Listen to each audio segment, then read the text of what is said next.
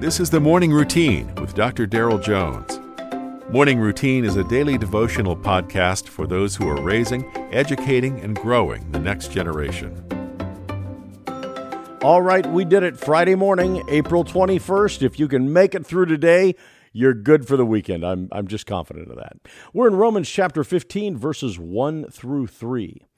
We then who are strong ought to bear with the scruples of the weak and not please ourselves. Let each one of us please his neighbor for his good, leading to edification. For even Christ did not please himself, but as it is written, the reproaches of those who reproached you fell on me. In today's text, Paul, the master writer, says, "We then who are strong." But who's he talking to? Because when I read it, I want to say, oh, yeah, well, that's me. I'm a strong one. He's totally talking to me. But I'm willing to bet that just about everyone who reads the verse probably thinks the same thing about themselves. I mean, we're believers engaged in ministry. Then this verse is for us, and we should probably pay attention. Paul's writing should admonish us all to stop thinking about how strong we are and start using that strength to bear with the weaknesses of others. In this text, Paul is addressing division in the church.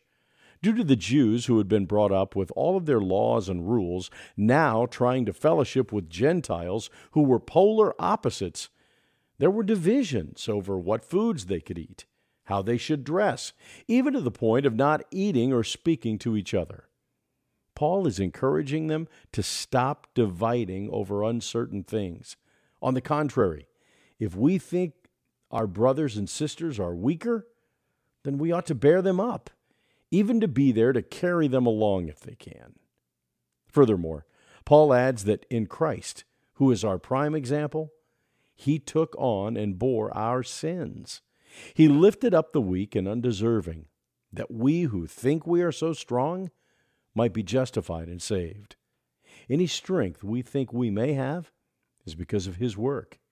And if we're to be the hands and feet of Jesus, we need to be using what strength we have to lift up as many as we can, carrying them over our shoulders if we have to, until we all reach the end of the race. As the old hymn says, when we all get to heaven, what a day of rejoicing that will be. You've been listening to the Morning Routine, brought to you by the Herzog Foundation and hosted by its president, Dr. Darrell Jones. For more information, please visit herzogfoundation.com. To receive the Morning Routine as a daily email, sign up at morningroutinepodcast.com. See you in the morning.